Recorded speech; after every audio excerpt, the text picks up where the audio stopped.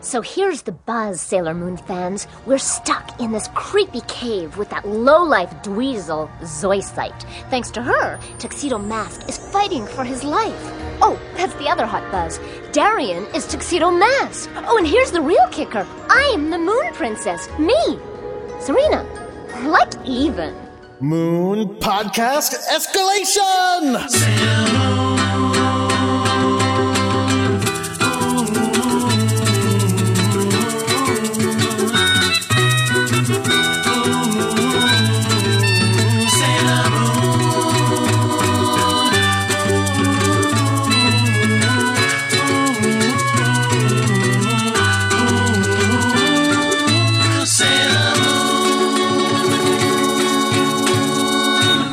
Hello, everyone. My name is Jordan D. White. My name is Chris Sims, and this is Sailor Business. It's the podcast where we sit down with a friend and watch every single episode of the classic 1992 Sailor Moon anime and talk about just why it is that we love this show so much.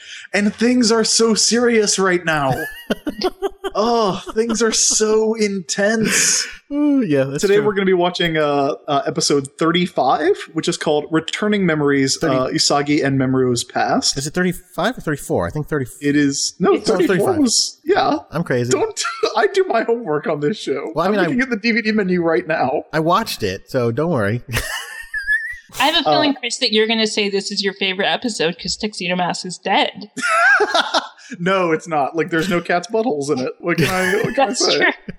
That's true. What you are hearing is the voice of our special guest for this episode. We are joined to talk about this episode and next week's episode by Christy Lee Stewart. Christy, welcome to the show. Hi, thank you. Big fan. Yay. Yeah, you were saying you've listened to every episode of the show. And you claimed responsibility for it. Oh, absolutely, yes. Because I was bugging Jordan about how he apparently would live tweet watching it on Twitter before I had ever met him. And I was so jealous that he made this podcast for me. That is possible.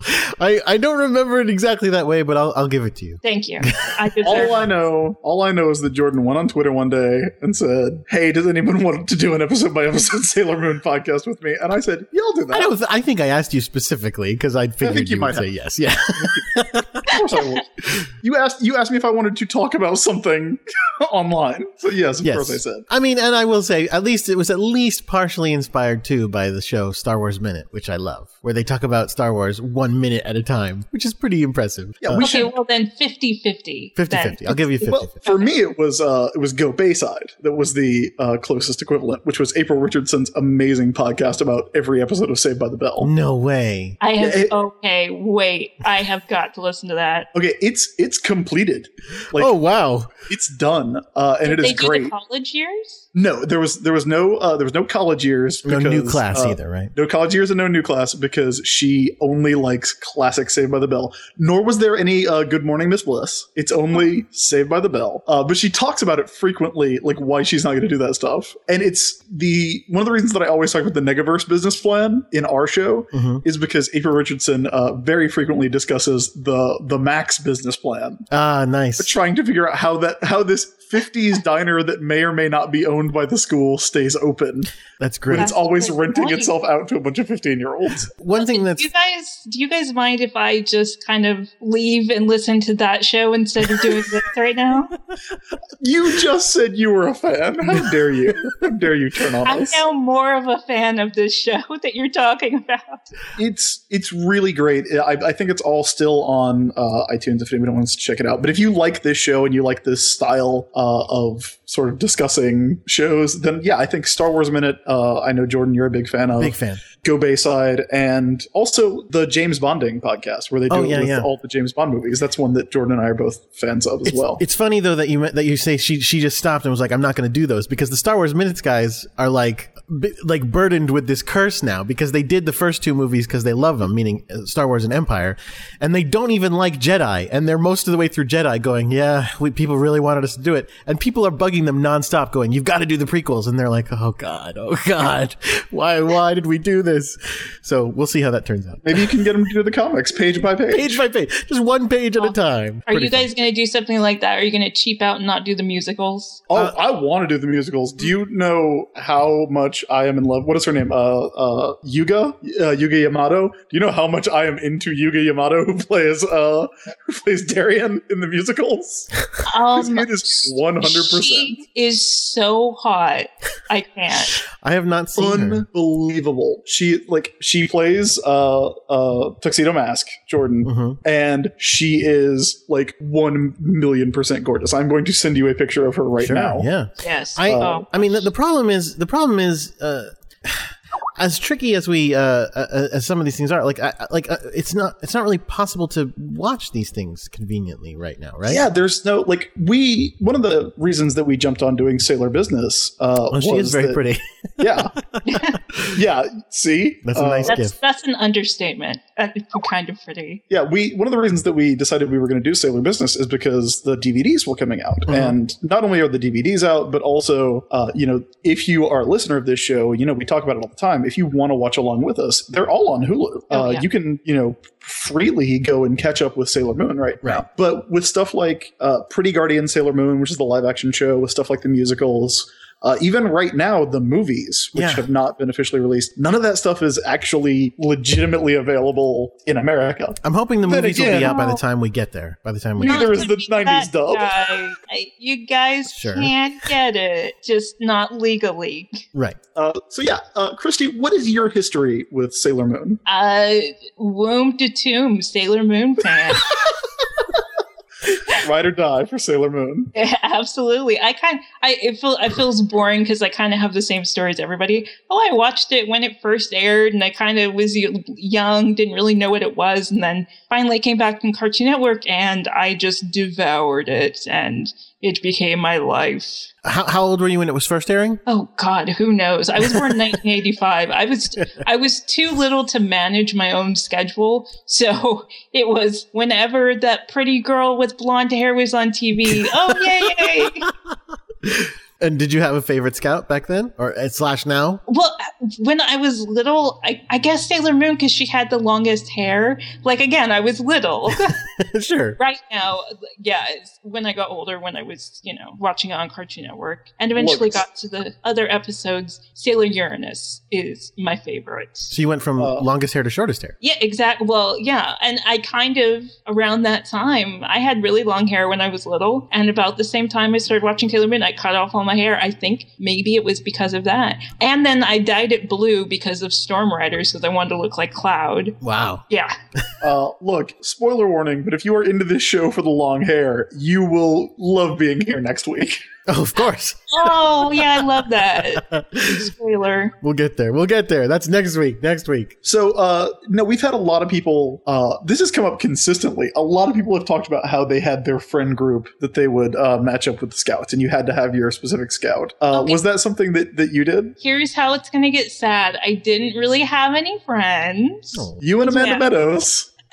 But here's the thing, actually, and this is topical for these last 2 episodes, these very epic episodes. I was watching Sailor Moon and I was recording them on my VCR, and there was a girl at school that I was maybe kind of gonna be friends with, and I was used to not having friends, so I kind of had to make her pass some tests to make sure I was going to put any effort into that relationship. And so I brought her over and I explained Sailor Moon, and I had her watch the episode you talked about last week and the episode we're watching this week. Wow. So you went right to the deep end. I absolutely did. I was I had to know, is this going to move you emotionally? And if it is, we can friends. And I looked over at her when it was over and I said, what did you think? And she had tears in her eyes and she said, I love this so much. Aww. And we've been friends ever since. We've been writing partners. We've been partners. What a great story. That is kind of surprising, though, because it seems to me like that episode would not be as emotionally resonant if it was your first one. Because you have no heart. Well, no, not that. Just because you wouldn't have that, 30 episode connection with Usagi and Mamoru. I am a really good storyteller, see? And I sat her down before and I said, here's the story. Here's all the mean things he said. Yeah. And I said, forget about him. He's dead in these episodes. So it's okay. Oh man, I can't wait to talk about this episode. No, but I mean, Chris, I don't know. Like, it's so hard to impress on you that in the group of me and a bunch of girls who watched Sailor Moon in high school, like last week's episode or last time episode was so epic. We were just like, that was clearly the best episode ever, right? Yeah, absolutely. Yeah, no, I get that. I'm just saying, if it's the first time you've seen the show, that episode relies, there is a pastel watercolor flashback to Darian holding up a paper that has 30% on it. You have never been a 12-year-old girl who loves beautiful animation and romance and finally gets to see a group of girls kick ass dead guy's body. No, look, I get it. If when you phrase it that way, totally get it. Before we actually jump into the episode, there is something that I wanted to talk about. A little bit of personal news. Oh. It was my 1 year anniversary with my girlfriend. Congratulations! This past week. Congratulations! And we know it was the 1 year anniversary because we officially mark when we started dating as when we would watch Sailor Moon as it went up on Hulu together. Oh, that's so sweet. Which was a year ago. And she made me a present. She was working on an art project at school. She was taking an art class at her college. And she used a laser, I guess it's a laser etching thing that kind of, burns patterns into wood. Yeah. She made me a really incredible square piece of wood that has the transformation brooch and all of the Inner Senchi's transformation pens. Oh my god! Burned into it with lasers. Wow. And there's also a little message on the back from my girlfriend. You're gonna put it on Twitter, right? What's that? You're gonna put it on Twitter? Oh, well, I'll probably put it on Tumblr along with the episode screenshots. But yeah, like it is amazing, and I love it. And if you have ever doubted that Sailor Moon is important to my personal life, it definitely is. So I thought everyone would enjoy hearing about that. I was worried about the show when it first started because I was like, who the hell is Chris Sims? Who do you think he is? Talking about Sailor Moon. But you really love it. He does love it. Yeah, I definitely do. But, at the same time, if you've listened to the show, you know that, like, we definitely didn't just want to be two dudes sitting around talking about Sailor Moon. So I'm glad that we have had the guests that we've had. All we would do is say how pretty they are. Yeah. They're so pretty. Which one do you have a crush on, Chris? All of them. Yeah, that is what you say. That is true. That is actually 100% That's such a guy thing. Like, you could have them all, please. Look, just because I have a crush on, like, I've had lots of crushes in my life. Well, I don't, does your girlfriend listen to this? Yeah, she does. Okay, well, tell her not to listen to this part. When are you going to marry her? What Sailor Moon thing will indicate it's time? Yeah. When they finish Sailor Moon on Hulu. We have had that discussion. Oh. And I don't want to spoil it. Yeah, that's fine. Because I don't think she likes it when I talk about this part. Sure. But neither one of us is a big fan of jewelry. I do not like the feeling of watches or rings or bracelets or anything. But you could wear a brooch, though. Well, it has been decided that there will be something else that I give to her to declare my intentions when that date comes. Oh my! I'll tell you guys off the air. But okay. Yeah, and she will give you what, like a cock ring or? I just said I don't like jewelry. Well, also, I thought cat's butthole was going to be the worst thing that is said on this show. Nope, we earned the rating. I am sorry. No. Did she not warn you about me? Yeah, she did say she was going to be as vulgar as possible. So there you go.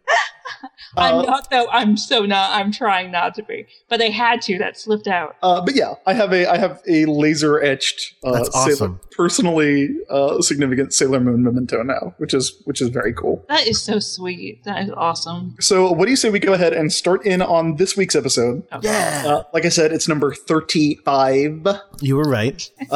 Returning Memories, Sagi and Memories Past. If you would like to watch along with us, it is on Hulu, and it is also available on DVD and Blu-ray. Although, as always, those Blu-rays are a ripoff. Can I tell you something? I noticed on Hulu that now they've got weird assortments of dubs and subs that I don't understand. Like this episode, they don't have dubbed, but they have early episodes in season 1 dubbed, and they have early episodes of season 2 dubbed. I was trying to find the dub because I wanted to listen to both. I couldn't find it. Yeah, no, they've only got the subs of the episodes we're on right now. But yeah, there's all sorts of dubs are up there now. It's very random. They must be re-adding the dubs then, because when the DVDs came out, they had the dubs up with them to sort of promote the DVDs. But after a couple weeks, they took them down, and you could only get the dubs on DVD, which is how I watch them. That makes sense. But the weird part is, like I said, they've got season 1 and 2 dubs already, even though they don't have all of season 1 up. Interesting. Yeah, I don't get it. Well, I guess maybe they're just going to put them up every time there's a DVD release, because I know Volume 3 is coming out soon. Oh, yeah, maybe. Just the first part of R. All right, let's talk about it. Returning memories. For those of you who may just be joining us, our heroine is Usagi Tsukino. She is 14 years old, and shit just got real. She has finally, at long last, realized that she is the Moon Pudding. That's right, she is the Princess of the Moon. In addition to being Sailor Moon, and in addition to having a name that means rabbit from the moon. It's all true. It was all, the signs were all there. If only we could have seen them. Unfortunately, this knowledge is not happy because she just watched the dude I guess the dude she has a crush on, who also happens to be the dude who is mean to her all the time, gets stabbed in the back. Well, and then her past memories come back, so the love comes back. Yeah. So it's a little more meaningful. Yeah. So all of that has happened over the course of the past 2 episodes. There's been a lot of angst, a lot of drama, a lot of revelations about the past. She is joined by her Sailor Guardians, who are also reincarnated moon people. We have Rei Hino, the hot-headed psychic. She is a shrine maiden who is also Sailor Mars. There's Ami Mizuno, who is a girl genius with an IQ of 300, who is also Sailor Mercury. There is Makoto Kino, who is a transfer student who is towers above everyone at the incredibly tall height of 5'6", and is very strong, and is also Sailor Jupiter. And there is the recently revealed last of the inner Senshi, the inner Guardians, Sailor Venus Minako Aino, who has been fighting crime in other countries as the masked heroine Sailor V. Yeah, they're all the Sailor Scouts or Sailor Guardians, depending on which translation you prefer, and they are all present as the Dark Kingdom, led by Queen Beryl, has lured them into a trap so that they can, I guess, just murder them. Yeah. No. I mean, you know why. I mean, we did the whole summary last episode, but they lured him into this so that they could get the crystals. Right. They wanted the rainbow crystals, but the activation, I guess, what would you call it, of the Moon Princess? The reappearance, the revelation of the Moon Princess? The reincarnation reveal. It has to do with her tears, but I don't know why the tears signaled this is when it should happen. It's like they put a spell on the crystals that said if you're ever near the Moon Princess's tears, that's when you activate. Yeah. I don't know why. So all the rainbow crystals that everybody was looking for the past couple months have joined together to form the legendary Silver Crystal, which now sits in the center of Usagi's moon stick. And she got a fancy new dress. Yes. Oh, it's beautiful. A fancy old dress. It's thousands and thousands of years old. It is thousands and thousands of years old. I do like this dress. Sure. And this dress it's one of her costumes. It's very consistent among different versions of the story. It's, it looks like this in the manga. It looks like this on the anime. It looks like this in Sailor Moon Crystal. Are you not enthralled by it? Because you seem like such a fashionista. I like it. I don't love it. I love it. Oh my goodness. You need to get yourself a version of it, put it on. You will feel amazing. I mean, I do think that high waist would do my figure some favors. Oh, the Empire waist? Yes, absolutely. It's those shoulder things are weird. That's what I was going to say. Those are the weird part. And they almost look like they're not connected because of how low they connect. But I think they're little hats for her shoulders. Well, when you get cold on the moon, you need hats on your shoulders. I guess that's true. Let me just say, by the way, that Chris just gave a nice little summary of what's going on. But our listeners have probably already heard a better summary of what's going on, because I'm sure I'm starting this episode with the summary from the Deke dub, which involves, it's narrated by Sailor Moon, but not in her, like, wisdom of figuring things out, in her ridiculous Serena jargon of, like, here's the buzz, Sailor Moon fans. I can't believe, it's so wonderful and Was so she like, crazy. I can't believe that dweeb Zoocyte stabbed Darien. She calls him a dweezil, for your information. Oh my goodness. Oh man, that's multiple times the word dweezil has been used on this show. Yep. Is that a thing people said? Only if they're weird Frank Zappa fans? I don't know. Someone who was around in the Canadian anime dubbing scene of the mid-90s, please get in touch with us so we can... Actually, if you were around in the Canadian anime dub scene of the mid-90s, yeah, do come on the show. Come on, yeah, we'll have really. you on. You can tell us stories about dweezils. Dweezils and creepazoids. Dweezils. So let's start the episode. So it starts, Darien is lying bleeding on the ground. He should be dead. I mean, he should be dead. It was a really big crystal. It was the width of a football. Maybe. And there is no blood. No, of course not. But, well, as you both know, he has no heart, so it's empty in there. We saw him bleeding last episode. She got it on her hands. That was his shoulder. He has shoulders. He just doesn't have a heart. Okay. Well, that's why you need those little hats for your shoulders. Yes. That's where moon people their vitals. So he's lying on the ground bleeding out, presumably. Meanwhile, Usagi's like floating in midair being a princess. Everybody, all the other scouts are just standing there dumbfounded, looking like, duh. And then Luna does Luna's little moon like lights up and shines a light, which I don't know what that is indicating, but it shines a light. I guess that's when Luna gets her memories back. Yeah. And so Luna realizes that her name is Princess Serenity. And then everybody's like, Princess Serenity. So then they're all talking about, oh man, this happened. She's the princess and he was Tuxedo Mask. Two things about this. First of all, when they're like, oh, Darien was Tuxedo Mask, that's crazy. And then they show a shot of Rey just pretty much blank-faced, which I kind of love because that's like her like dying a little bit. I like that. As bad as she's portrayed in the anime, that's kind of the scene that kind of makes her real, I think. Yeah, because it's like as soon as it happens, she doesn't cause a fuss about the fact that Darien is supposed to be her boyfriend ever. She just kind of goes, oh, I'm heartbroken, but there's more important things going on. Yeah. And it's kind of a nice move on her part. Yeah. Meanwhile, Zoocyte's like, oh... Wait. Oh, I don't care. Wait. But the other thing I have to tell you, another Deke thing. When Jupiter talks about, oh, Darien was Tuxedo Mask, that's a total blowaway. What? What does that mean? These are not things people say. No, their fake slang is pretty great. Okay, sorry. Back to Zoocyte. All these dweezils, that's a total blowaway. Yeah, so Zoocyte sees this and is like, I don't care. I want you all to die. Which I love Zoocyte. I have come to love Zoocyte.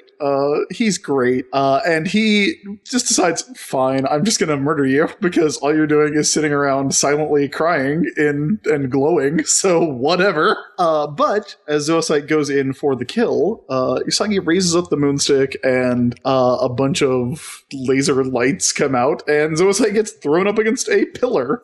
You're understating how great that moment was. Yeah. It made me laugh so hard because she has this blank expression on her face and he does this whole Zoe thing and she holds up the moonstick and he just hits a wall and she just gently sets it aside and then picks up Darien again. Yeah, like, I'm so not casual. dealing with you right now. She does not even look at Zoocyte, which is great. It's where we learn apparently, like secretly, Sailor Moon is like a zillion times more powerful than we ever knew. Yeah. But probably thankfully for the rest of the show, she can't tap into that every episode, or else there would be no monsters to fight. So Memory wakes up like, oh, hey, I got my memories back too. I am Prince Endymion of the Moon. And she's like, oh yeah, I am Princess Serenity. It's cool how that works out. Remember how you used to tell me, make fun of me for failing all my moon tests and made fun of my moon hair? and called me moon trash. No, I don't know. I might be inferring all that. Yeah. I mean, why not? Sure. Now, here is my question. We've talked a lot about Mamoru and how weird it is, especially in the manga, the way that Naoka Takeuchi plays with the idea of Mamoru being weirdly compelled to go be a master thief. But, Endymion does not look like Tuxedo Mask. No. We see the Sailor Guardians on the moon, and they're wearing their Sailor Moon uniforms. Yeah. They're wearing their weird Japanese schoolgirl uniforms 1,000 years ago on the moon. My question is this, Endymion wears like armor, but he also wears like a cape, and it's very ornate armor. Is that moon formal wear? And he's just kind of driven to wear formal wear? That's a really great Tuxedo is the only thing he can find? He was the prince of the earth, so that was his I'm a prince look. So he had to translate that, I think, when he came in to this reincarnation. What's the equivalent of the king of the earth? Obviously, it's a butler. With the fancy hat. Obviously, it's Dracula. Yes. That is true. He was a prince. He was a prince. My thought has always been that he's dressed like a gentleman thief. Because in the manga, he's, stealing jewels. He's looking for the crystal. Robbing always, museums, looking for the legendary silver crystal. So I thought it was like a gentleman thief sort of thing. But, this is kind of the first time that we see him in the show as Endymion. It's even worse in the manga because he just straight up walks around all the time dressed up like he's going to a fancy ball, like he's begging someone to be like, can you come to a fancy ball? He wears Dracula amulets. Yeah. Yes. He wears medals. So we get a little flashback to him on the moon as he's fighting fire with a sword, which is not how that phrase goes at all. That's not what is literally happening. It's a metaphor. That is actually what is literally happening. No, but it's not.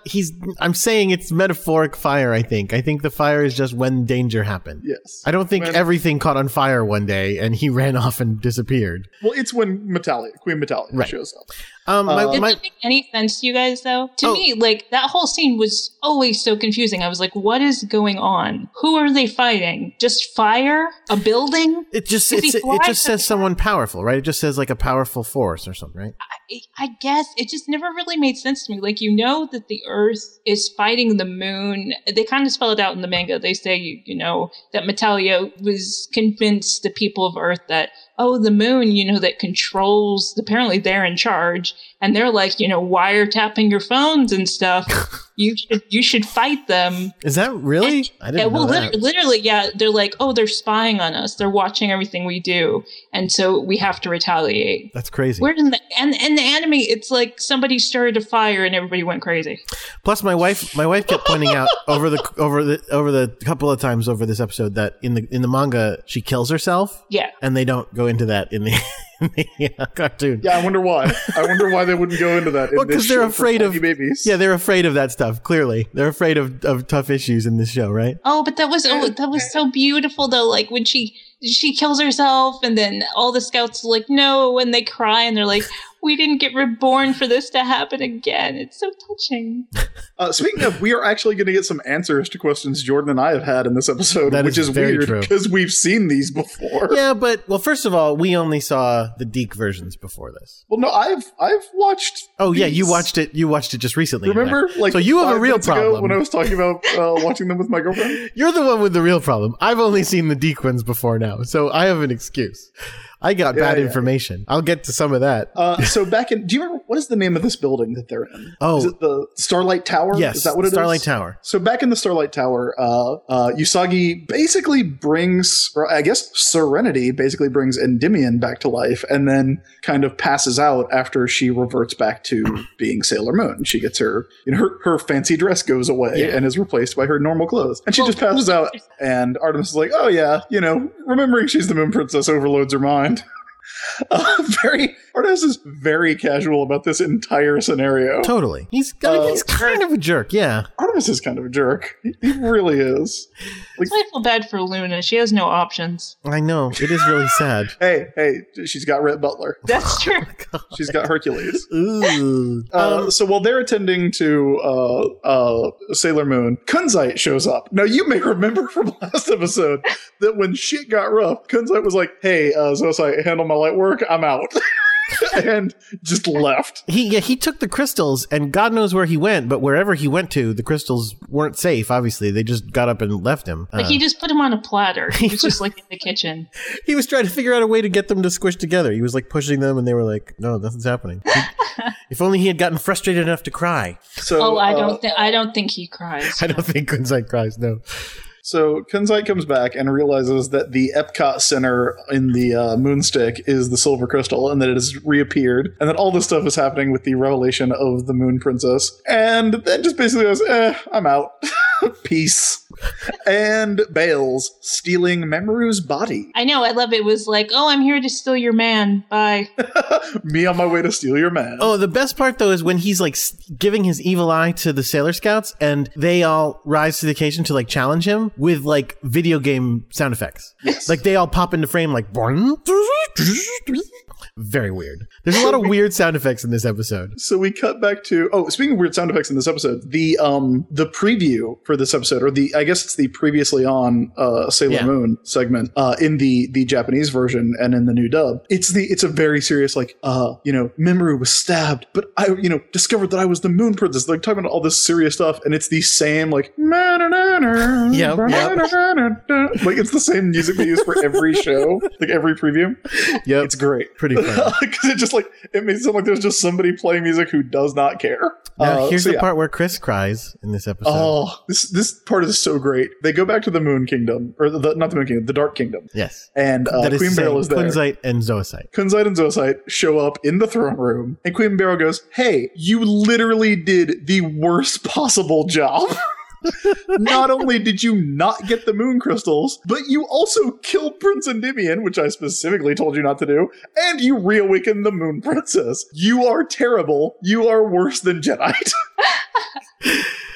And she literally says to Zoisite, so I hope you're ready to pay for this, because you said last time that, you do just one more shot and then you would be ready, right? And Zoisite's like, no, one more thing. And even Kunzite tries to stop it. Kunzite's like, no, Zoisite was acting on my orders, and it was my idea, and I take responsibility. Nope, she's not hearing it. Yeah, Beryl calls them out for being the worst, and then, like, I guess she doesn't vaporize Zoisite, but she... Charbroils her. Yeah, like him.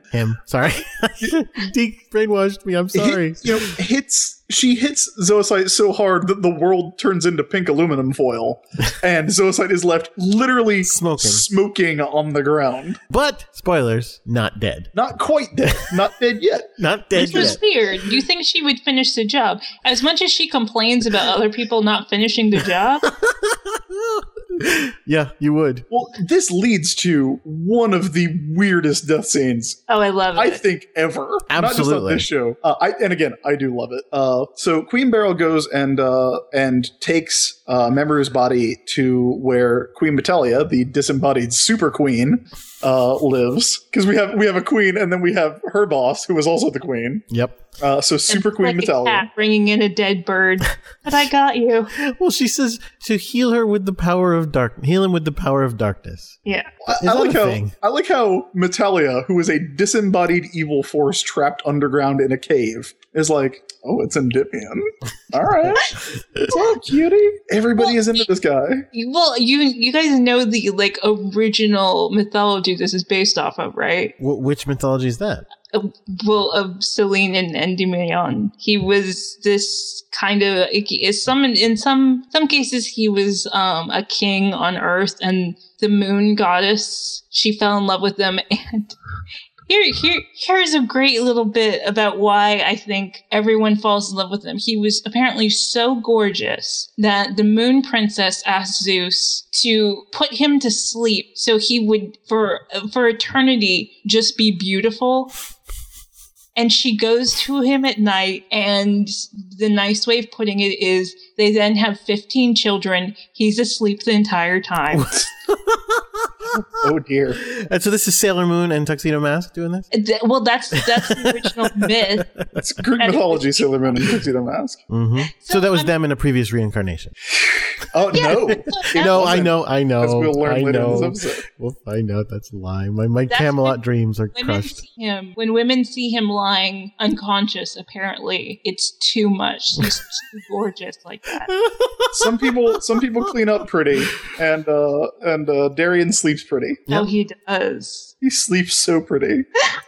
Speaking of things being done pretty, Yes. Oh. Okay. So Oh. it is now time for Zocyte's death scene. Yes. Which is heartbreaking because Zocyte is so unbelievably, like, irredeemably evil, and seeing Zocyte like after Nephrite, after all the Maxfield Stanton stuff, which is ultimately meant to be a redemption arc, Right. going immediately into Zocyte, who is like just full on evil in every way, is delightful. yeah. So Kunzite carries the body back and lays it down. And again, at this point, watching the episode, I'm like, yeah, that's sad. He's dead. And then all of a sudden his eyes open and I'm like, wait, what? and Zocyte says, "Grant me my last wish." Which I I want- thought obviously should have been take me to a hospital. Watching this episode again, I was like, "Oh, grant me my last wish. You know, I am obviously in love with you. Like, kiss me." I absolutely thought it was going to be a kiss. I hold absolutely me thought or something. Instead, Zoe's like, because that is what a person who was not fully evil and self-involved would say. But Zoicide is Zoicide. Zoicide goes, "I want to die in a beautiful way," and so that is what happens. So Kunzite sweeps back his cape, and there is an explosion of flower petals and beautiful lights as Zoicide dies. And my favorite part is that Zoicide finally just goes, "I have always loved you." And Kunzite goes, "I also hold a certain fondness for you." He doesn't say that. It's very close to that. Let me It's see what he very says. close. Well, he doesn't say "I love you" because Zocyte's dead. But I'll tell you what, because again, we've talked about this. We've said we're going to watch for this. Does Kunzite care about Zocyte? I feel like he does. I feel like he, at the very least, he puts on a real good show because I don't at all. I do really? not at He all. doesn't say "I love you," but he's not that kind of guy. Like, he seems really upset about it, and then for the rest of the episode, he's talking about, "I'm getting revenge for Zocyte." Yeah, I kind of feel like up until this point, you guys were right. Like, he's kind of just manipulating him, but like now that he's dead, now he's kind of like, oh, I kind of like that jackass. Yeah, I feel like that's the extent of it. But it's also a whole thing where Zocyte's like, "I've always loved you," and Kunzite's like, "Okay, bye." He says, "Forgive me," I think is what he says. Yeah, he does not say "I love you too." Is what he was trying to does give not say. him a beautiful death, not a cheesy one. Yeah. Look, Like, at least he didn't say like, "I know." So Jordan, you are fully on the side of having seen the entirety of their relationship now, because Zocyte's out of the picture now. Zocyte, That's it. unlike Jedi, is just killed. dead. Like, and it's weird because of the three kings of heaven, the three Negaverse generals that we've seen die, Jedi goes into a crystal. Jedi goes into eternal sleep and is presumably still around. Yep. Just, comatose forever inside a crystal. Right. Nephrite dissolves into glitter and rises into heaven. Yeah. Which technically, I think is the more beautiful way to die. Well, yeah. Instead of being surrounded by flowers. Can I tell And you? you know Go ahead. that Zocyte saw that. Like, Zocyte was there for that. So Zocyte was like, "Hey, turn me into glitter, and I want to go up to heaven." And because it was like, "Well, maybe flowers work." That was some His- flowers. His last words should have been, "This was kind of lame." When Zocyte said, "I want to die in a beautiful way," I was literally, but like, again, before I saw the flowers thing happen, I'm sitting there going, what is he going to do? Like, blow him up in like some spectacular fireworks display? Like, what? How do you die in a beautiful way? And then it was like, oh, a bunch of flowers. Oh, okay, sure. That's beautiful. I mean, it's beautiful. I mean, it's nice. I actually like the visual of it a lot because it is one of those things where they're in the Dark Kingdom, and the Dark Kingdom, as the name implies, is all dark blues, dark purple, shadows, That's weird true, yeah. stalactites, and giant fucking monster skulls, or whatever. And we do get like the shimmery, bright colored. There's a bed of flowers. It is very much a beautiful place of death, if nothing else. Yeah. But so I should have said, I said a beautiful, die a beautiful death, not die next to some beautiful things. Jerk. Well, I mean, not to be on Chris's side, or anything, but Please. Maybe he wasn't really creating a beautiful death. He was just trying to help with the smell. Oh God, you guys. So look, to answer the question I think you started to ask, Chris, I don't think Kunzite is like, oh my God, this is the romance of the ages. But I think that the relationship was more to him than just going, I'm using this schmuck. I think it's clear Kunzite, listen, I'm going to sound really stupid for a moment, but I don't care. It's clear Kunzite is not in touch with his feelings, so he couldn't say I love you. That's not a thing he's capable of saying, even in Zoisite's dying moments.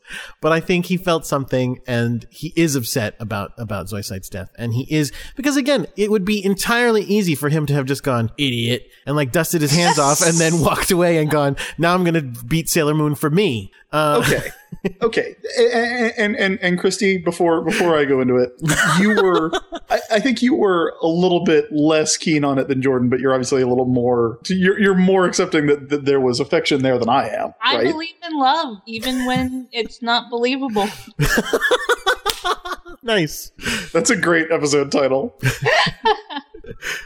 Here's my thing. I don't think Kunzite hates Zoisite. I don't think Kunzite has, ill will for Zoisite. I just think he doesn't care. I think, he's not going to, just drop him on the stone floor and be like, yeah, well, you're an idiot then, I guess. And he does say, hey, I tried, I asked Queen Beryl to bring you back to life, and she's not going for it. Sorry. But I feel like, Kunzite is Zoisite's true love for whatever that means for obsessive Negaverse creeps, right. Negatrash. Zoisite is Kunzite's coworker.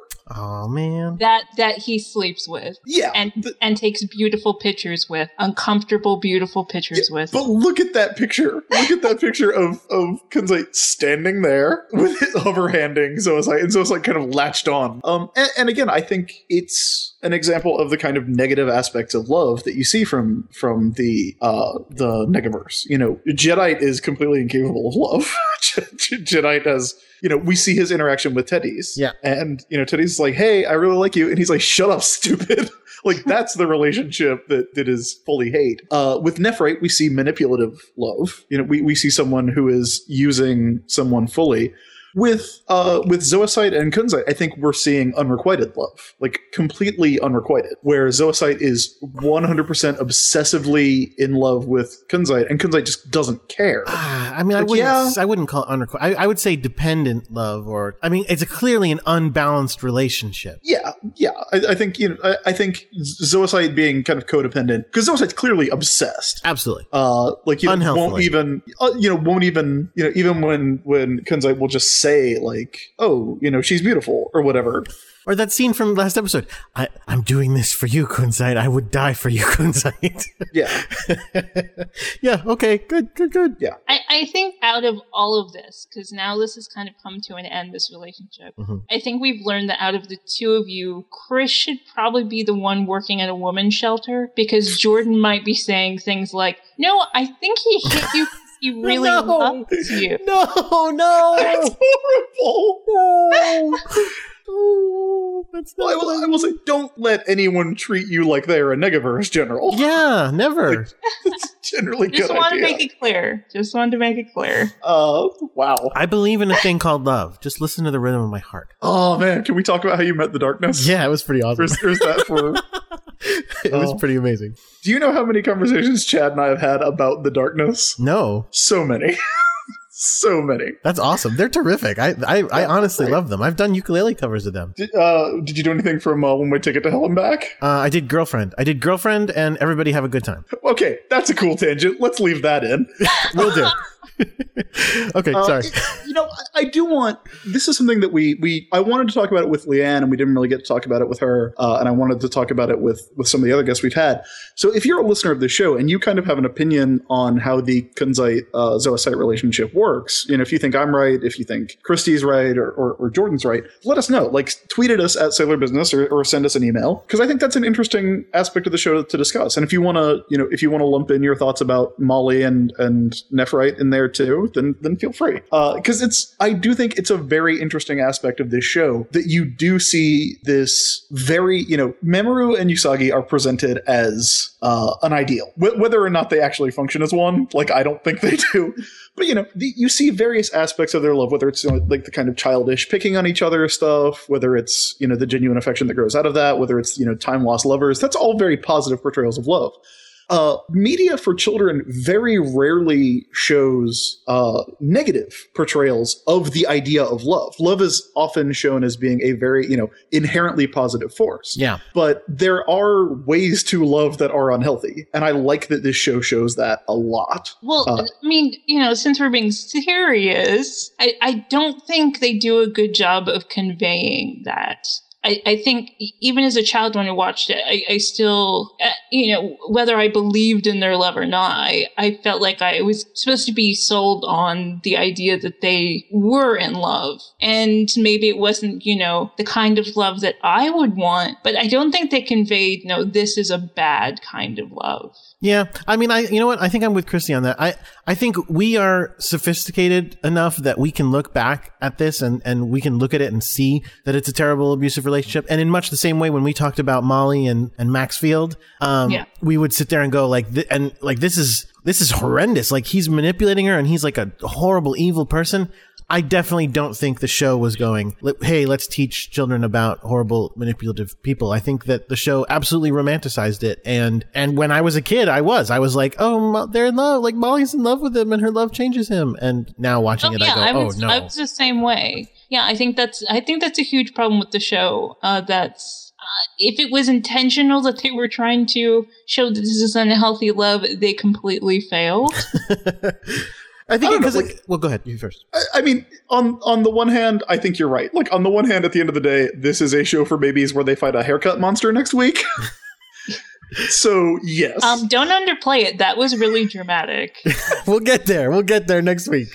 On the other hand, I do think that stuff is there, and at least, I don't think you're ever supposed to think. I don't know. Maybe you are. Like, do you think that Kunzite and Zoisite are presented as something that is to be emulated? Because I think it comes off even just very on a very surface level as that Zoisite is obviously unhealthy in the way that he has his relationship with Kunzite. I mean, speaking as a girl and the media that we kind of get shoveled, especially when we're little, we never really get taught or are given examples of this is a good sort of love. It's always that love is good. If somebody loves you, that's good. You want people to love you. So when I was watching as a kid, it still struck me as, oh, they love each other. It's just, a different kind of love. That's the kind of love my uncle has for my aunt, and sometimes he holds a gun to her head. It's not great. Well, so write in and tell us how much the show bummed you out. Oh. I just don't think it works. I just don't think it works for kids. And maybe that's kind of thing. Like, if you're going to have kids, watch stuff with them and explain to them. Maybe you don't want to have a relationship like this. Yeah, I mean, that's the thing. Like I said, Chris, watching it now, it seems pretty clear. I just don't know that the show was trying to educate. I don't think the show was illuminating, hey, there's good love and there's bad love.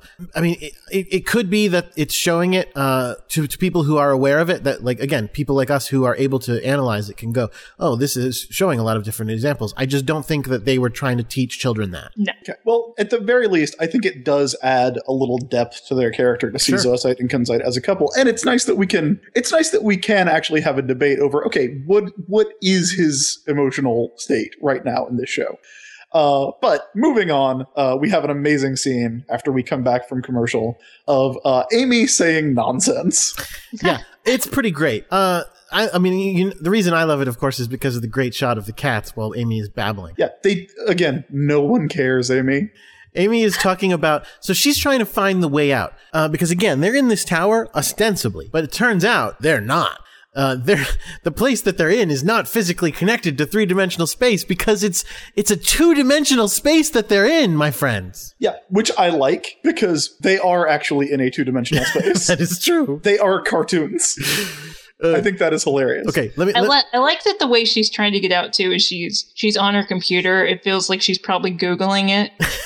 Like Google Maps, how to get out of here. Yeah, it's not connected to the 3-dimensional space where we were, she says. It's a 2-dimensional space. The polarity is in an inverse phase and connected through the 0 dimension. And then Makoto's response to that is, whatever.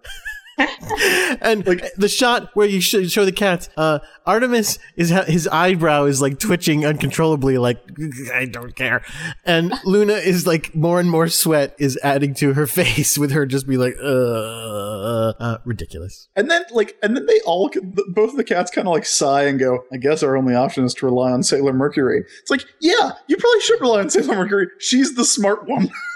Like, you shouldn't be so bummed about it. That was so me, like, oh, well, I guess we're gonna go with her. I guess we're gonna have to rely on Math Book over here. Well, why don't you two cats get your shit together and you find a way out then? So by the way, one thing we didn't mention is that Sailor Jupiter, being the Hulk of the team, is carrying Sailor Moon, who's still unconscious. So shortly after that, she wakes up and she starts freaking out because she's wondering, where's Tuxedo Mask? What happened to him? What happened to him? What happened to him? And they have to break her the sad news that the bad guys got him. Hooray! He's not dead, but the bad guys have him. He's probably not dead. Who knows what they're doing with him? They seem confident that he's not dead, which is weird, but they do seem pretty confident. It's like the Sailor Moon says in the last episode where we watch Darien get stabbed with a giant crystal, and then the Sailor Moon said was yeah, Darien got injured. He really got injured. So here's the thing about this. This episode is called Memories Return, or Returning Memories. But really the memories return to the cats. Because Sailor Moon, does she still remember this stuff? Like, she remembered it when she was the princess a few minutes ago, but she, like, unremembers it, right? No, she still remembers a little bit of it. She still remembers it? She just, like, okay. I mean, I don't know. It's weird, because then they, like, tell the story, and she's not, like, going, yep, that's what I remember. She's just, like, I don't know. She never... When she's actively having the memories, she acts like a different person. She becomes Moon Princess version. Whereas the rest of the time, she goes back to just being Usagi again. And even though apparently she still does remember it, which is a little weird. Well, I mean, to her credit, all she saw was a fire. So at this point is when oh, I see that. Chris just sent me the yeah, I just sent you the picture of the laser cut. Laser cut of the pen. Laser etching. That's terrific. Eden got me. So Artemis is like, all right, listen, I'm going to tell you guys the story of what happened. Here's what it is. A zillion years ago, there was a kingdom on the moon. By the way, once again, cut to a shot of the moon where we can see the moon. Right? Like, I mean, like, you could say maybe that's the Earth. It doesn't look like the Earth. Maybe no, looks like the moon.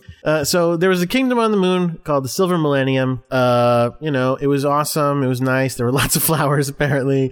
Usagi used to go in the gardens and garden, apparently. No, she didn't garden. She was plucking them out. Okay, she would just... the opposite. Right, because she's a princess. She could just walk around and pull flowers out. It's the Earth, you think? That's the Earth in the sky. It's just cloudy. Okay, I'll take your word for it. It's hard to say.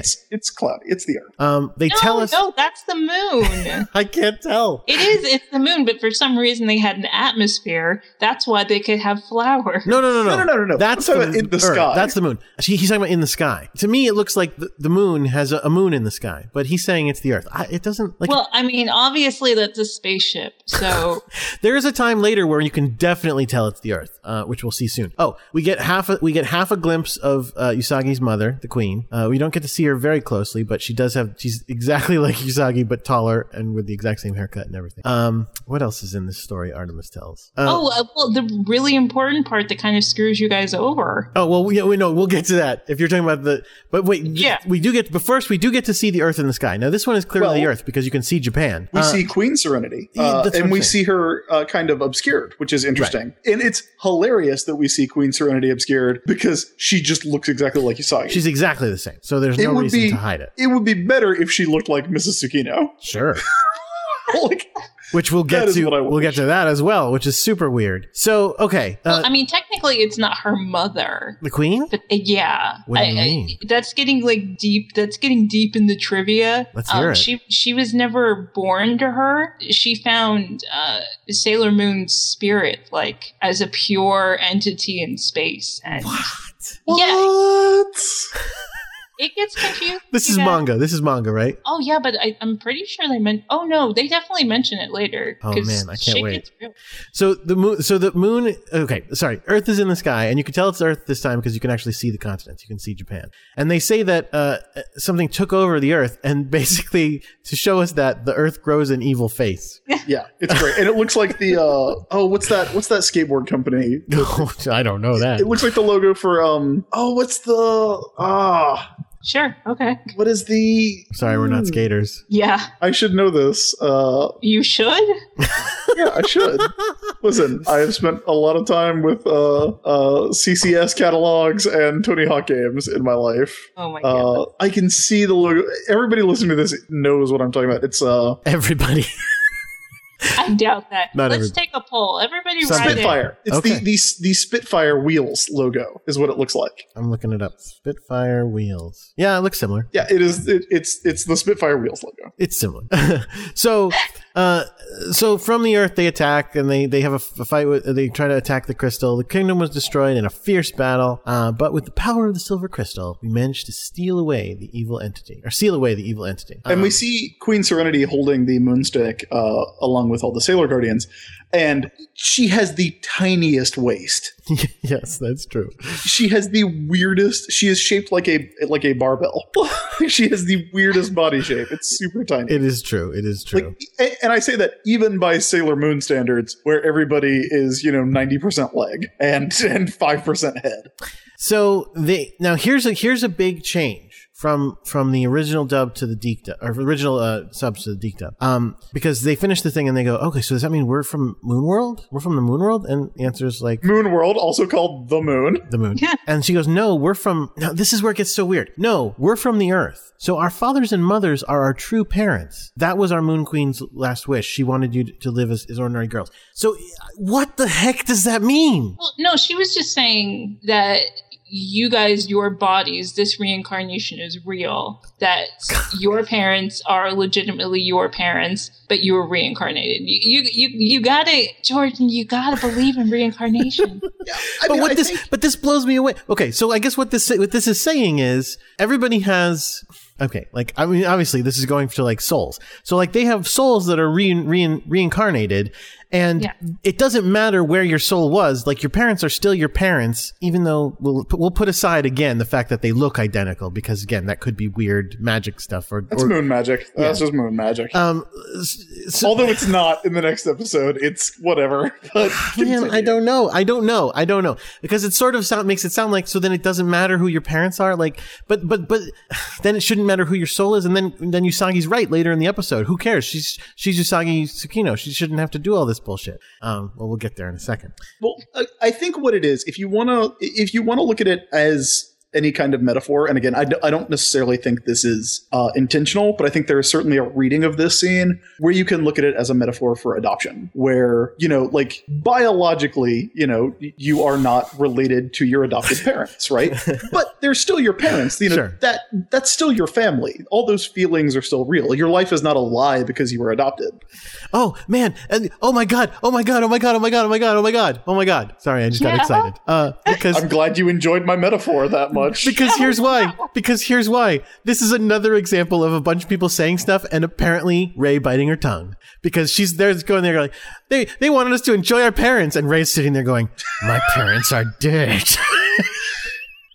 Aren't Makoto's parents dead too? Hers are dead. Yeah. She's the one who says it, isn't she? Or no, she's... anyway. Oh God, this is crazy. Everyone and Amy only has a mom. That's true. We know. I also like this scene where Artemis is like, yeah, and they wanted you to live right now because this was such a peaceful time. And I just like to picture Queen Serenity going, hey, the early 90s fucking rule. Grunge is going on. NWA is still together. Oh God. Yeah, because it's the most peaceful time. So that's when we find out that they have never been reincarnated before. They were specifically sent to this time. And for some reason, Queen Serenity went, I'm going to send Darian a little early. Don't know why.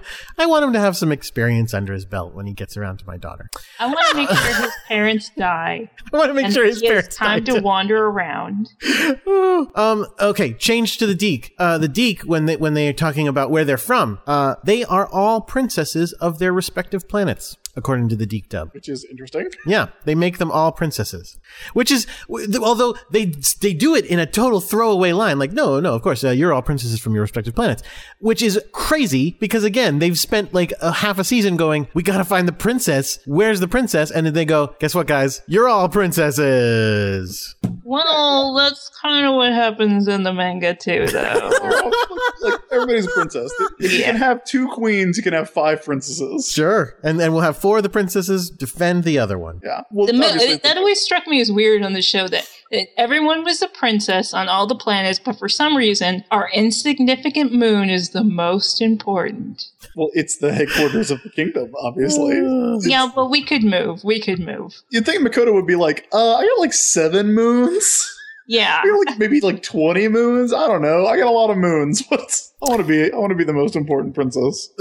Also, I love that during this entire, whatever this was, like 5-minute speech, Amy has been typing nonstop with her little laptop-y compact, going. And she basically TLDRs it. She's just like, yeah. So that we're talking about the head of the Dark Kingdom, right? And they're like, yeah, that's true. Yeah. She's too busy for this bullshit. And then there's a really there's a really kind of genuinely emotional scene where Sailor Moon Symptom is like, hey, I do not want to be the Moon Princess. I do not want to be destined to fight evil. Yeah. That is terrible. My friends are dying now. This is fucked. My other friend has been targeted by the Dark Kingdom 26 times. I don't think she even remembers her at that point. So no. Molly? Oh, yeah. She's like, no. Molly who? I'm tired. I want to go home. Do I know a Molly Baker? I don't think so. I feel like I'd remember. She's so sick of fighting. And listen, this is what I'm saying. Like, she's right. Like, she shouldn't have to put up with this. And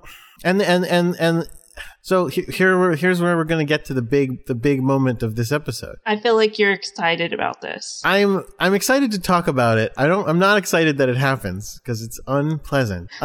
So she has her big freak out and she yells and she says, "I'm sick of it. I'm done. Like, this is nonsense. I just want to be a normal girl." And in this like very tense shot, at least to me it was, Ray starts walking over to her and you can see her arm very slowly drawing back and she just slaps her across the face as hard as she can. Whap! I will give you will not be surprised to hear it. That does not happen in the Deke show. Does it not? It does not. And not only here's the weird part about it. They cut the slap, so it just jumps from Ray walking up ominously to Serena already kind of holding her face and being bent over sideways, and she just starts saying to her like, I never thought you were that good of a leader, but anyway, and then giving her the talk. But the weird part about that being they actually do show the slap in the preview, even in the Deke one. Weird.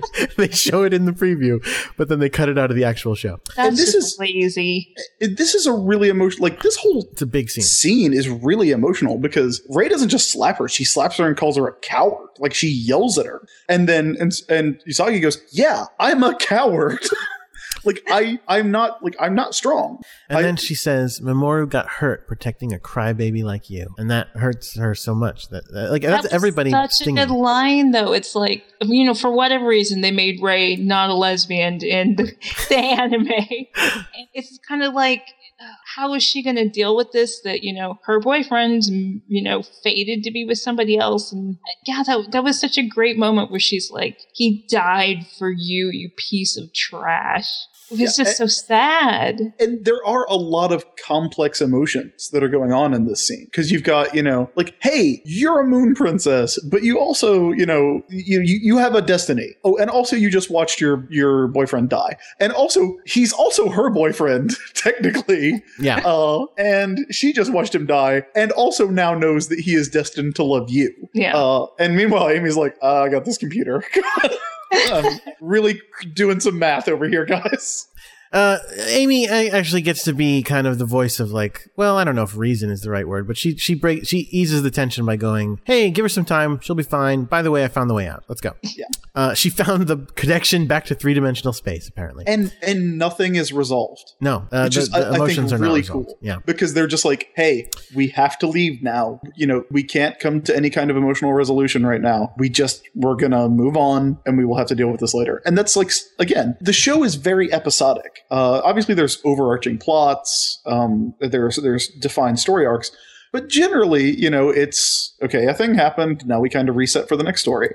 In this one, this episode and the next episode does kind of get back to what you would call normal for the series. But all of these feelings are left completely unresolved for the next couple weeks.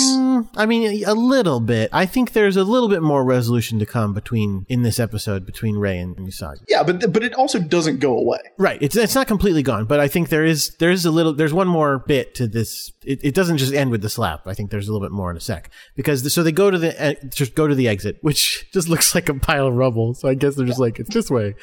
So Kunzite shows up and he says, shows up, yeah. I am here to get revenge because you killed, I know his name. Hang on. That's not what he says. It's Zachary? You killed Zachary. Oh. He has so many men on the side. He can't remember. You killed one of my guys. You killed the blonde guy? The pretty one. The pretty one. I mean, not as pretty as me, obviously. But. So Usagi is still very scared. Usagi is not like, all right, let's fight. Usagi is like, ugh. All the other scouts have to step up. And then they tell the cats to go hide. And speaking of goofy sound effects, the cats go, all right. Be careful, out. And they run, and their running away goes like, pew! Like another ridiculous sound effect in this episode. For as often as they're in danger, they should find some way to like strap guns to the side of the cats. Sure. Well, yeah, I mean, 2 episodes ago where Luna just sat there and watched Kunzite almost kill the Sailor Scouts with nothing she could do? It was pretty sad. Yeah, do like the thing they have on the internet with the hamster where you duct tape a knife to a hamster. Do that with Luna. And she can just run at you. I like how you just said that like that's a thing we all know about. Have you not seen that? No. Sadly, no. Guys, you need to go to Trashier website. Oh, man. So Jupiter shoots lightning at Kunzite. He absorbs it. Venus throws crescents at him. He absorbs them. It's not going well for the Sailor Scouts. Guess what? So then he like shoots their own energy back at them and like totally wipes them out. So then Mars goes, well, it happened to both of them, but it certainly won't happen to me. Yeah. No, that's not what she does. I think she knows she's about to get destroyed, but she actually gives a nice little step first where she's like, what does she say? Like, Sailor Moon, don't give up. Like, this is just, this is a setback, but we're gonna, you can do it. Don't give up. But isn't she also the one who then says to Mercury, okay, you need to take care of her? It's like, oh yeah. Well, okay, so you wait for the one with the least amount of power for your backup.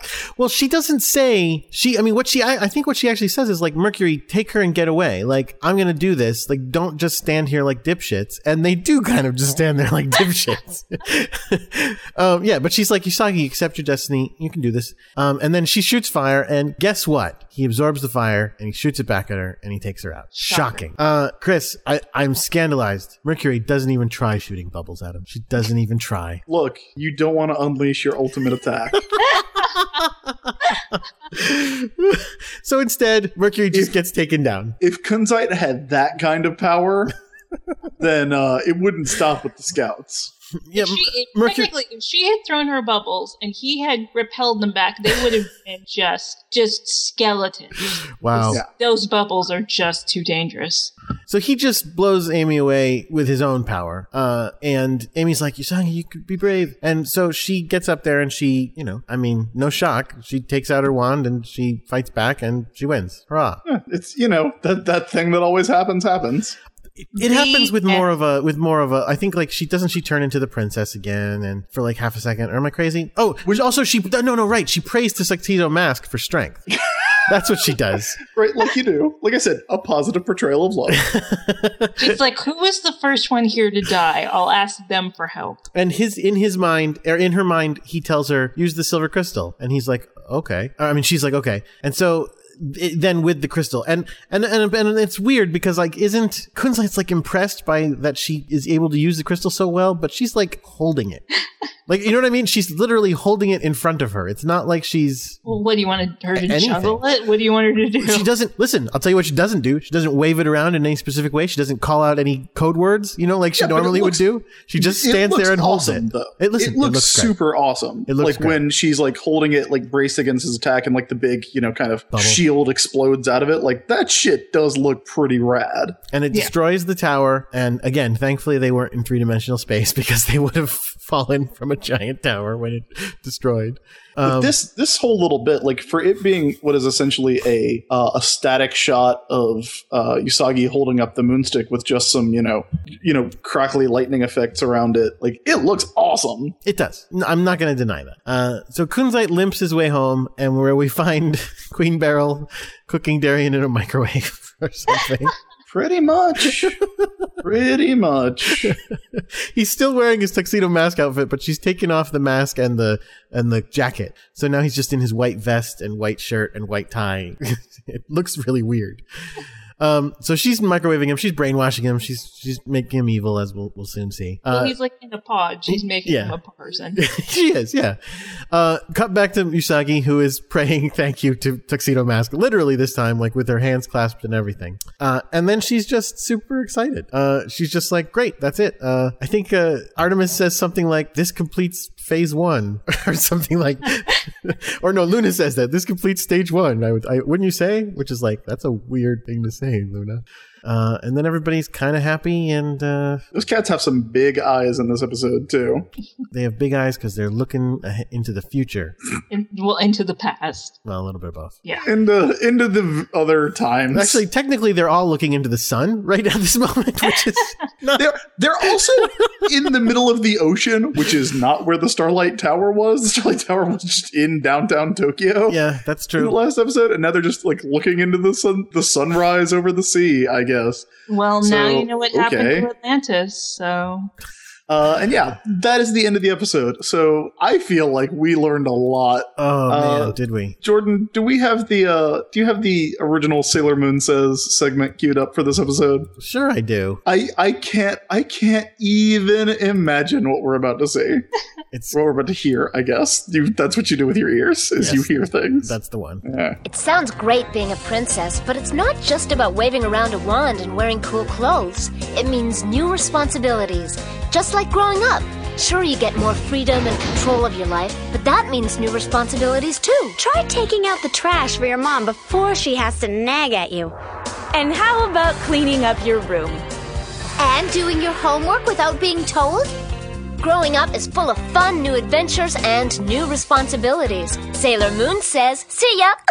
Actually appropriate. Yeah, it's not totally bad. I can't believe it. That is actually a reasonable summary of what happens to Usagi in this episode. Take out the garbage before your mother tells you to? No, but she is grappling with new responsibilities. All right, that part is. Yeah. You know, speaking of this whole we should learn good relationships, bad relationships, at one point they could have in any of these been like, Sailor Moon says, sometimes your boyfriend might abuse you, and that's when you need to leave him. Oh, that's too heavy. They couldn't handle that back on the show. They couldn't. They should have. I mean, maybe they should have, but they definitely, I don't think they had the guts to say anything like that. Well, they did have that one, Sailor Moon says, that was like, if someone makes you feel bad, don't hang out with them. Yeah, but they also, I mean, if you remember when they were doing the Nephlite episodes, like those were not the messages we were getting. Oh no, we got those in like one of the Melvin episodes early on, I think.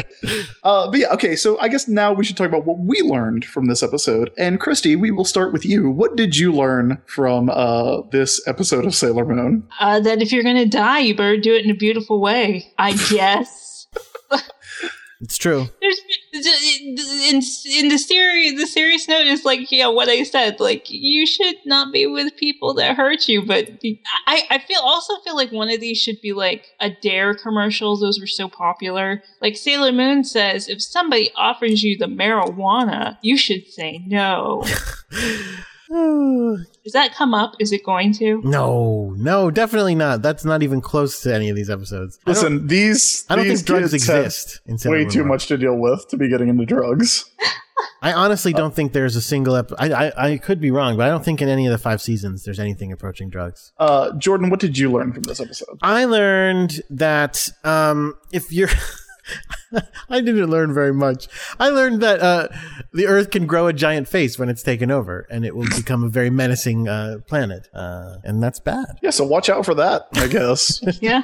How about you, Chris? I learned that if someone is going through a tough time, like if they're going through some life changes that they're uncomfortable with, if they're having like a real hard time adjusting, just wind up and smack the shit out of their face. Oh no, I knew you were going to say that. Because that's a cool thing to do. Okay, well, I take it back, Chris. You should not work at a women's shelter. Oh, no. Oh, can I interrupt for a moment? Well, not interrupt because we just finished that section. There are 2 more. Yes, you can. There are 2 more wonderful lines from the Deke translation that I forgot to mention. Oh, well, please tell us all about them. The first one was when Queen Beryl murders Zoisite next to Kunzite, or Malachite, I should say, in that version. Queen Beryl says to Malachite, "Dispose of that trash for me."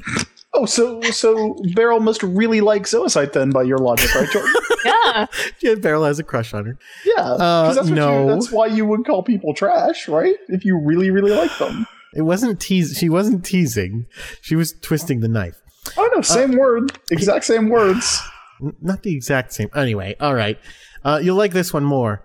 Amy, when facing off against Malachite by herself, she says to Malachite, "Go bleach your roots, creep." Oh, pretty good. Amy says that. I remember that. That's like the toughest. I remember that from my childhood. That's like the toughest Amy's ever been. She's good. She's good. It also implies that Malachite dyes his hair.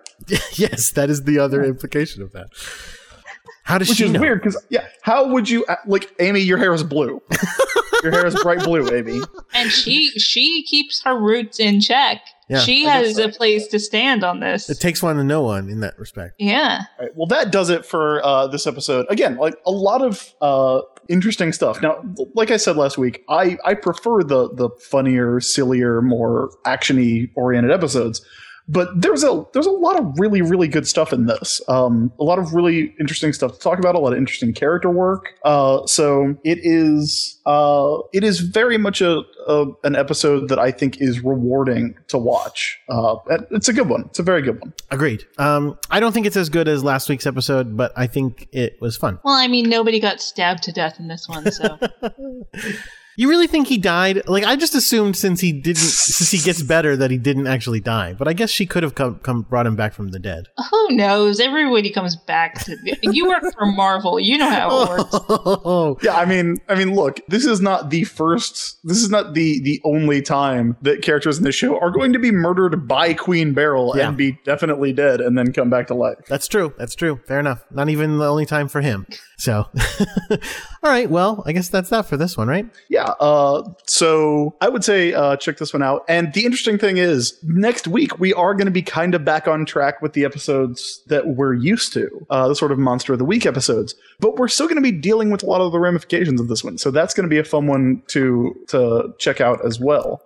But that brings us to the end of this week's show. Before we leave, Christy, can you tell everyone where they can find you online? Well, you can find me at ChristyLeeStewart.com. Good luck on trying to spell it. It's okay. Twitter, Christy L. Stewart, and I work for GoodMorningMedia.com. It's morning with a U, so you can find me there. Cool. I'm on Twitter at Crackshot with a 0 for an O. I'm on Twitter at the ISB, and the show is on Twitter at Sailor Business, where you can talk to us. You can send us your thoughts on all the Four Kings of Heaven's relationships with each other and others. You can send us fan art. You can send us interesting things about Sailor Moon. We got someone sending us a series of screenshots from a weird quiz-based video game that involves all the scouts on pogo sticks. Yeah, I don't know what that's about. That's so strange. Super weird, but was super fun to see. There was also a chicken there for some reason, so that was really cool. You can send us listener questions that we will answer on the show. All of that you can find at Sailor Business on Twitter. And, of course, you can find the show at sailorbusiness.com. If you enjoy the show, why not head over to iTunes, give us a little 5-star rating, one for each of the Inner Senshi. And leave us a rating or review. Help other Sailor Moon fans find the show. Honestly, the best way to support the show, if you like it, is to tell people to listen. So if you feel like spreading the word, please do. That would be great. If you like me and Jordan, this is going to be a good week for you. X-Men 92 #1 is coming out on Tuesday of this week. I co-wrote it along with my co-writer Chad Bowers, who has zero interest in Sailor Moon, and Jordan was the editor on it. So it's a good comic book. I'm swooning, you guys. I love X-Men. Oh, good. Well, I hope you like it. It's got. I think Rogue's your favorite, right? Oh yes. Do you like it when Rogue calls Gambit a creep? I like her doing anything. Well, then you will certainly enjoy this first issue, I think. As long as you didn't kill her, I'll be okay. Nope. Oh, we kill everybody. Like you said, if everybody dies, I'm okay. It's a Marvel comic. Oh. Yep. Anyway, you can find that on Comixology or on the Marvel app, either way. Yeah, and it'll be out in print next week if you prefer to get your comics on paper. Next month. Next month. Sorry. Did I say next week? Yeah, yes. It'll be on print next month. It's also bi-weekly digitally, too, so keep an eye out. That's it. That's all the plugs we got. Definitely check out Christy's stuff. Christy, you will join us next week when we will be watching episode 36. Usagi's Confusion. Is Tuxedo Mask evil? I will be here unless you guys are totally disappointed with this episode. Then it'll just be the two of you. Then you'll be here. So until then, keep your mind on Sailor business.